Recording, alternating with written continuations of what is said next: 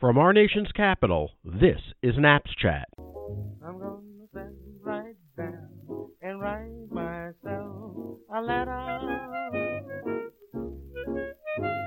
and make believe it came from you. Welcome to this week's episode of Naps Chat. I'm Bob Levy, the Director of Legislative and Political Affairs for the National Association of Postal Supervisors. In the wake of the enactment of the Postal Reform Act, members of the mailing community have raised alarm about the recent increase in postage, 6.5% for first-class mail and 8.5% for package services, which went into effect this summer. They argued that the Postal Service did not need the increased revenue since the reform bill provided significant financial relief. The Postal Regulatory Commission concluded otherwise, that it was within the Postal Service's authority to raise rates. Specifically, the increase is consistent with the current law and the Postal Regulatory Commission's rate adjustment system. It is important to note that despite the increase in rates, the cost of providing mail service and the price increase charged by postal competitors increased by far more than the Postal Service's rate increase. In fact, the recently released Producer Price Index, as calculated by the Bureau of Labor Statistics, reported that the increase in providing courier, messenger, and mail services over the past year increased by 11.5%. If we dig a bit deeper, the cost of providing airmail and package delivery services, excluding the Postal Service, rose by 16.3%. That is, companies such as UPS and FedEx raised their rates 20% more than the Postal Service did for its package and airmail services. Furthermore, private sector messenger and couriers had cost increases that were 10.5% more than the previous year. That is a whopping 62% more than the USPS. Guess what? The USPS is still a bargain. Now on to this week's topic. Last week, our nation commemorated the 21st anniversary of the devastating terrorist attack on our country, resulting in the death of 2,997 victims. As the postal community knows, about 1 month later, in October 2001, anonymous letters containing deadly anthrax spores began entering postal facilities destined for media outlets and congressional offices.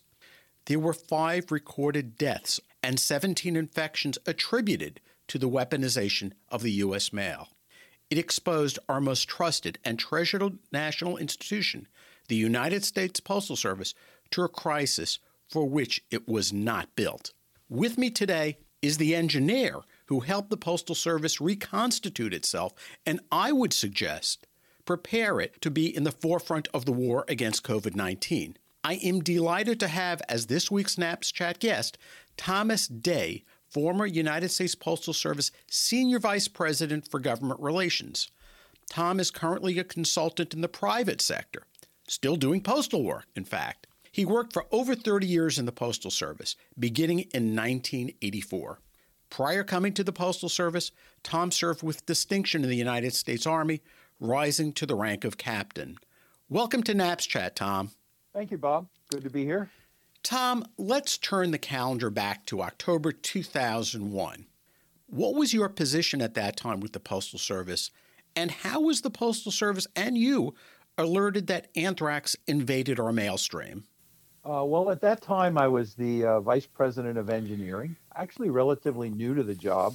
I'd started temporarily in November of 2000, and then officially got the job in the spring of 2001. So I wasn't too long into the position and was serving with a brand new Postmaster General in Jack Potter, who had picked me to be in the job.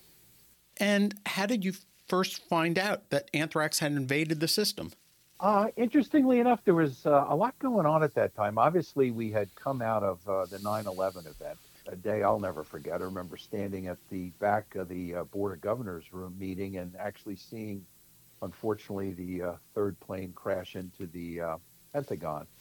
So we were attuned to that, but we had gone forward and had the Postal Forum in Denver, Colorado. Now, Some events had taken place earlier than that down in Florida at American Media, but it wasn't very clear exactly how that had happened. But we knew there was an event, and there was an investigation to find out. There was suspicion about it might have come through the mail. And unfortunately, a gentleman down there at American Media had passed away. But then at the Postal Forum itself out in Denver, Colorado, we got the word that letters had been received in Congress, specifically to Senator Daschle. Jack got together the senior executive team out there to figure out what were the next steps that we needed to do to deal with the situation. Jack was, as you said, you were new to the position. Jack was only Postmaster General for 4 months because he was hired by the Board of Governors and promoted by the Board of Governors back in June 2001. But he had a lot of experience in postal operations.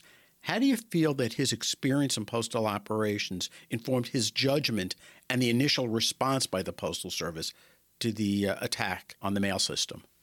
Yeah, I mean, Jack, it's interesting. Jack and I have a lot of similarities, although I admit I'm not up to his standard. He's quite a man. But Jack and I were both from New York. We were both sons of former postal employees. So we had the postal blood in us. So yes, he had extensive understanding of postal operations. So it really did help immensely to understand how the network functions and where the impacts might occur with this type of unfortunate attack on the system.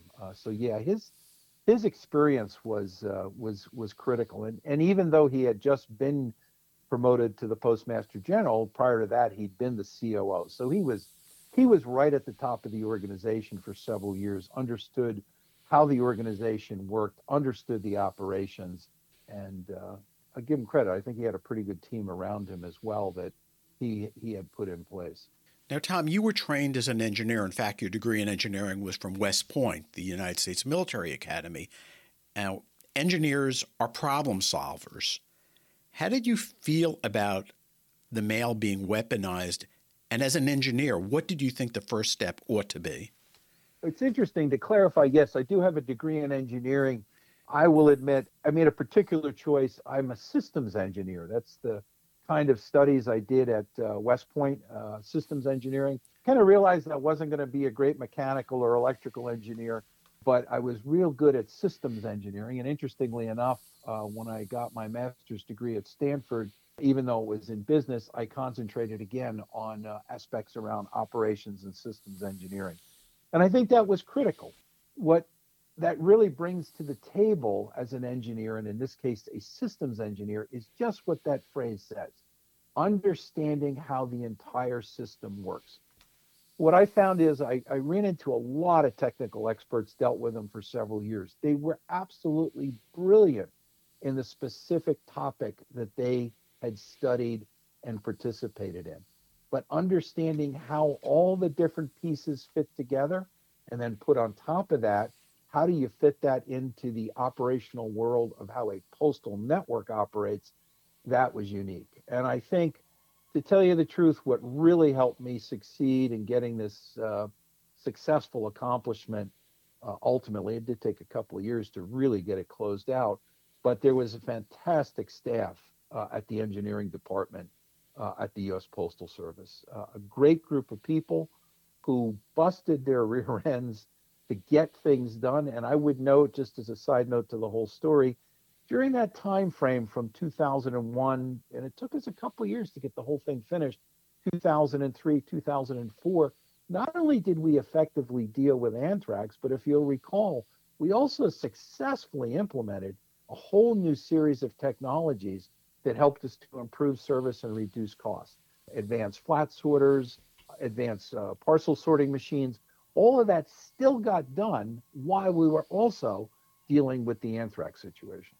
I would have come back because I think you sell yourself short on not knowing being a systems engineer rather than the quote-unquote mechanical, electrical, or chemical engineer. Because I remember sitting through a briefing that you conducted sometime after the anthrax attack where you were explaining something known as polymerase chain reaction, a process that would be used to identify anthrax in the mail.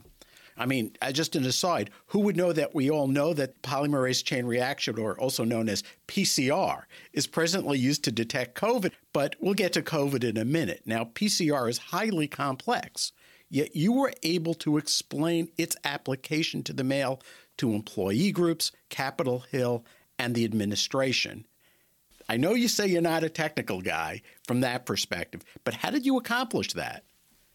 I think if there's a gift that I was born with, I am a fairly quick learner. And I think here's the most important thing I learned. And I think the thing that sharpened my skills on this was when I came into the Postal Service in 1984. I remember coming in brand new to the Postal Service, even though I was the son, actually second generation. My grandfather and father both worked for the Postal Service. So I'm from a postal family. So I knew some of the terminology, but I'll tell you, working in the Postal Service, there's just unique terms and phrases. And people would throw them at me, and I just had to ask. I said, well, what do you mean by that? What does that mean? Because it's a pure postal term. And I learned it through the years, but it taught me a lesson. Don't confuse people with technical terminology. You have to explain things and put it in common language that can be understood. And that's what I applied as I dealt with the entire anthrax situation, as I spoke to employee groups, as I spoke even to our own staff, as I spoke to public groups, to the unions, to the Congress, whoever. You know, I see it today even with the COVID. People get too technical in their terminology. Keep it simple, keep it understandable, know who your audience is. Now, that's not to downplay them as they're stupid, but keep it as simple as you can. And then if you need to raise it up some levels because they do understand, fine, do that. But what it means is you have to know what you're talking about. So again, I think if there's something I was born with, thank God, was a bit of quick learning skills. Well, interestingly, because of your success in particularly educating members of the Senate and members of the House in protecting themselves from anthrax in the mail, you became Senior Vice President of Government Relations because you know how to talk with those folks. Yes, I must say. I mean, Jack surprised me a bit when he asked me to take the job. As you know, back then we were going through about 10 years, as we did another time around, of getting legislative reform. And I know you were deeply involved with that as well. So yes, Jack had a high level of confidence, as did the board, that I'd built a very good reputation over on the Hill in the House and Senate. And, you know, most importantly, as you find in dealing with the House and the Senate, not only building a reputation with the members themselves, but with the staff. I had gone over there repeatedly to brief all kinds of people on what we had done, why we were doing it, what we were planning to do. I had testified before the House and Senate, various committees. So it had gone very well. I will note, despite that experience and that reputation, dealing with the Hill on legislative reform for the Postal Service is a little different than trying to explain to them how to deal with the anthrax situation. But you were successful in getting a nominal appropriation for the deployment of anthrax technology, because I recall that was a significant victory for the Postal Service at that time. And that's what I'd like to talk about. Sure. You had, as the chairman of the Homeland Security and Governmental Affairs Committee was Joe Lieberman, an independent from Connecticut. And you had as chairman of the Oversight and Reform Committee, Dan Burton of Indiana, and John McHugh chaired the House Postal Subcommittee. You had George W. Bush, President George W. Bush, in the White House. Could you talk about the legislative strategy employed to secure funding for the anthrax technology that needed to be deployed? Yes, it really began with Jack. Let me give him full credit. Jack had done some very good initial discussions. And I'll just note, in terms of Jack's leadership style, and I'm a bit biased, but I think he probably is the finest Postmaster General we've had. He really accomplished wonderful things in some very difficult times. God knows, he actually lived through a time and led us through a time when we actually showed a profit one year and had fantastic service and customer service. So it was a great time for the Postal Service. And again, a great leadership from Jack really was a key to that. But Jack laid down the groundwork. He had the discussion with the key White House staff. I'm not sure he actually spoke to the president himself. He might have, but I know he has at least speaking with Chief of Staff and Deputy Chief of Staff for Domestic Affairs. But they got the agreement that, yes, this was an unusual circumstance, not something the Postal Service could just fund on its own. So then it got handed to me, which was fine. What are the potential technical solutions that could deal with this short-term and long-term, and then how much will it cost? I will tell you again, full credit to my staff at engineering. I believe that occurred somewhere in the November of 2001 timeframe where we got the go-ahead. By March of 2002, we had completed a fully documented assessment of the risks, assessment of available technologies, and a proposed solution of how we would do it, along with cost estimates. And as I recall, I think originally was estimated a request of upwards of $3 billion. We wound up doing it for about a total of $2.3 billion. And so, yeah, we put all of that together, and I spent a lot of time over on the Hill explaining it, principally to staff. I mean, full members of the House and Senate, they can't get too deep into some of that stuff, but they do have intelligent and trustworthy staff. So we briefed them, and then occasionally we did brief directly to the members themselves. And we were successful. We put together a good report, a good request, and we executed. I would say proudly what we had put in the plan and what they approved and the funding that came to us, we spent it. We got it done, I would say, on time and within budget. As I recall, I think out of the $2.3 billion, there were a couple of 100,000 left over at the end. So a government project done on time that met its criteria and didn't spend all the money. A major concern amongst the postal employees was the protection of their safety and their health. And I do recall that Brentwood facility in the District of Columbia, as well as Trenton, New Jersey's facility, was significantly impacted by anthrax, and we lost a number of postal employees because of anthrax. Could you tell me a little bit about protecting the health and safety of postal employees during this period of time?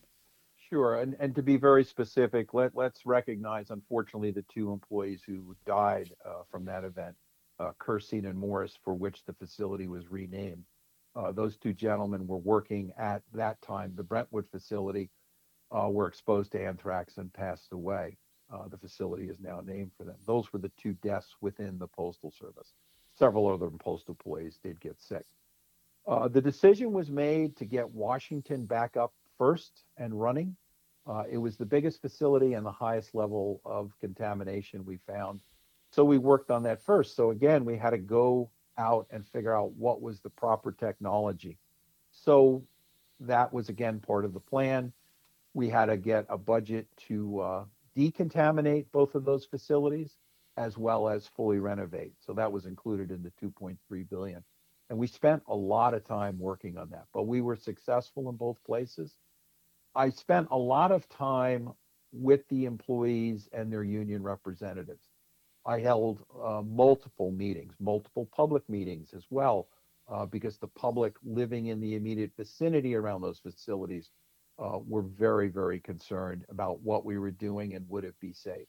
So I did public hearings both in Washington as well as in Trenton, New Jersey. In fact, I testified in public events before both the DC City Council as well as the Hamilton Township. I just remembered Hamilton Township was the host location of the Trenton facility. But I spent a lot of time talking with employees. And I think if there's anything in my background, it's I am a third generation postal employee. Both of my grandfather and father were craft employees. They were not management.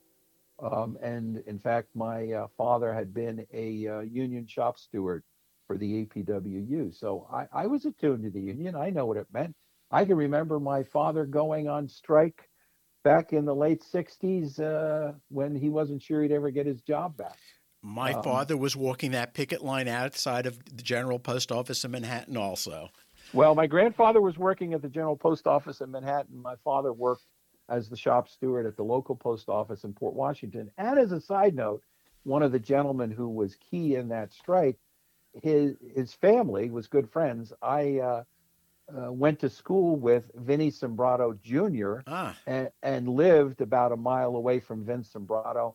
And in later years, my son and Vince Sombrato's grandson were classmates in preschool together. I remember standing at a preschool graduation talking to Vince Sombrato, and he kind of knew who I was. And at the time, I was the district manager for Triborough District. And it was a funny look. I went up and introduced myself again. He says he understood who I was, and he says, "What are you doing now?" And I told him I'm the district manager for the Postal Service in Triborough. But I had a great relationship with the NALC, with the other unions as well.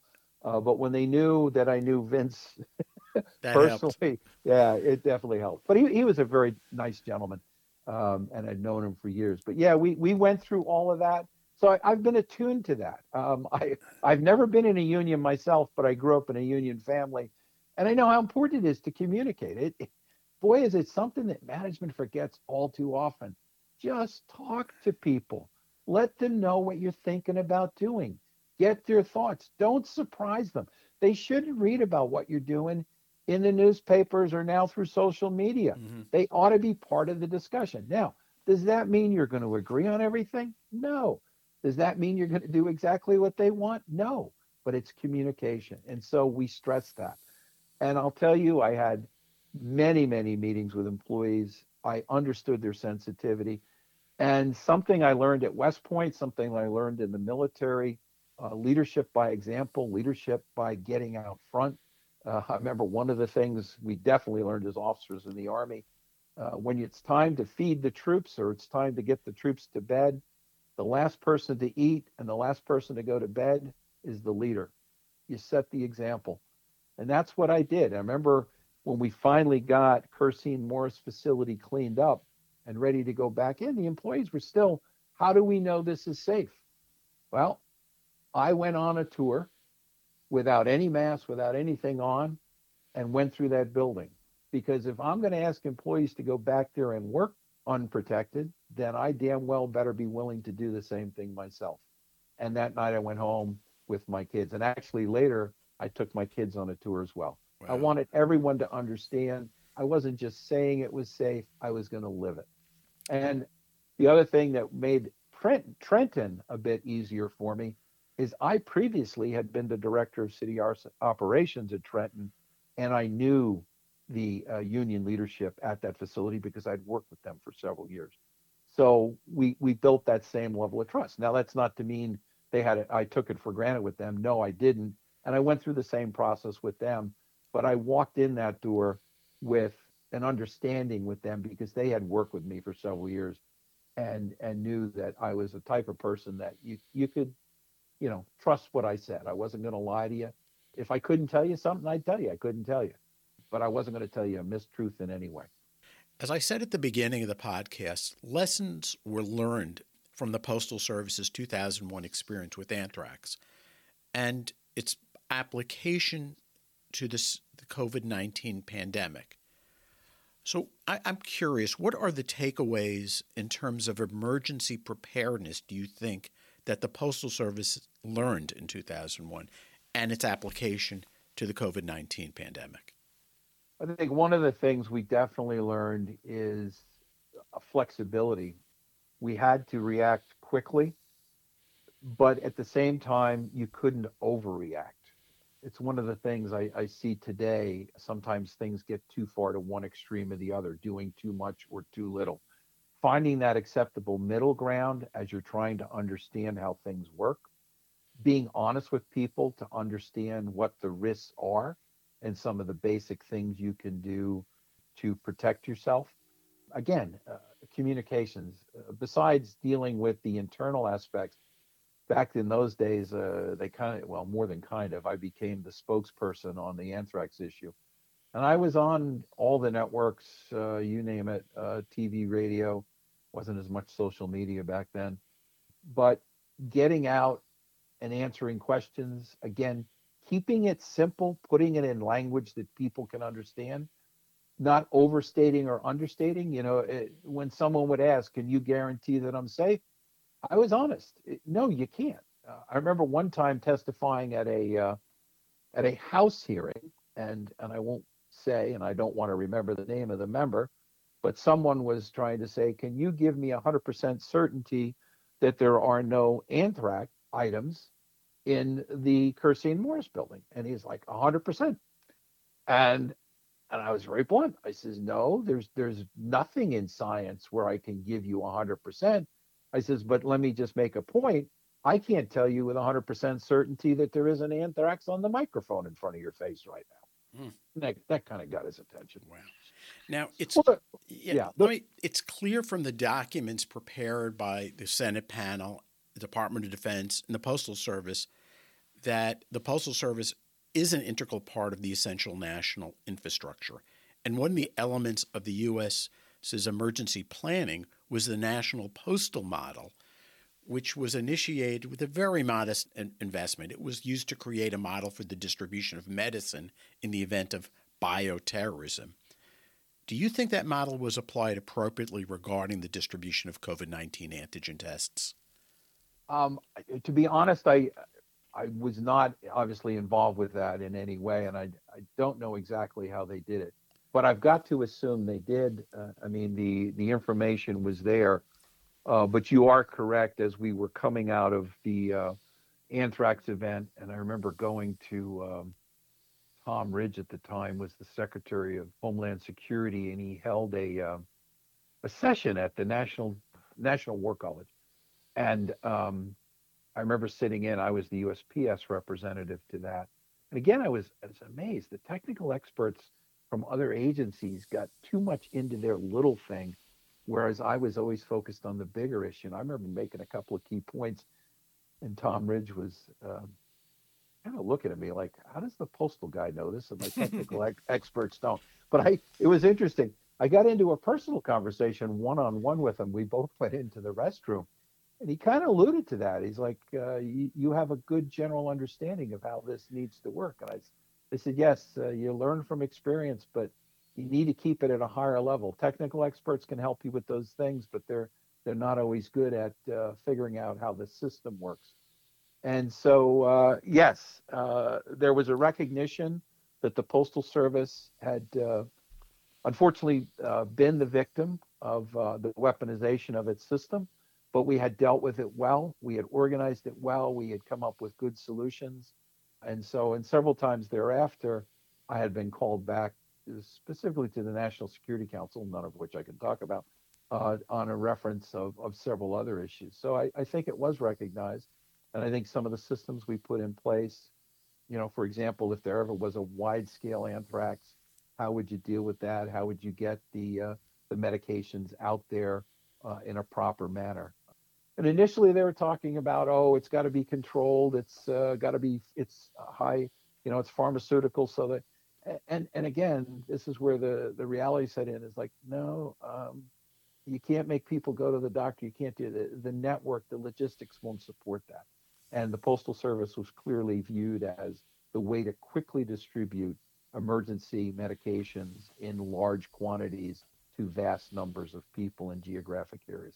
So yes, that's exactly what that plan had put together. And I must assume, may not be correct, that that's the plan they used for the distribution for COVID, in this case, not for medicine to treat it, but rather test kits to detect its presence. So, yeah. Tom, I want to thank you for being our guest on Naps Chat. This has been Tom Estay, former Senior Vice President for Government Relations at the Postal Service. Thanks, Tom.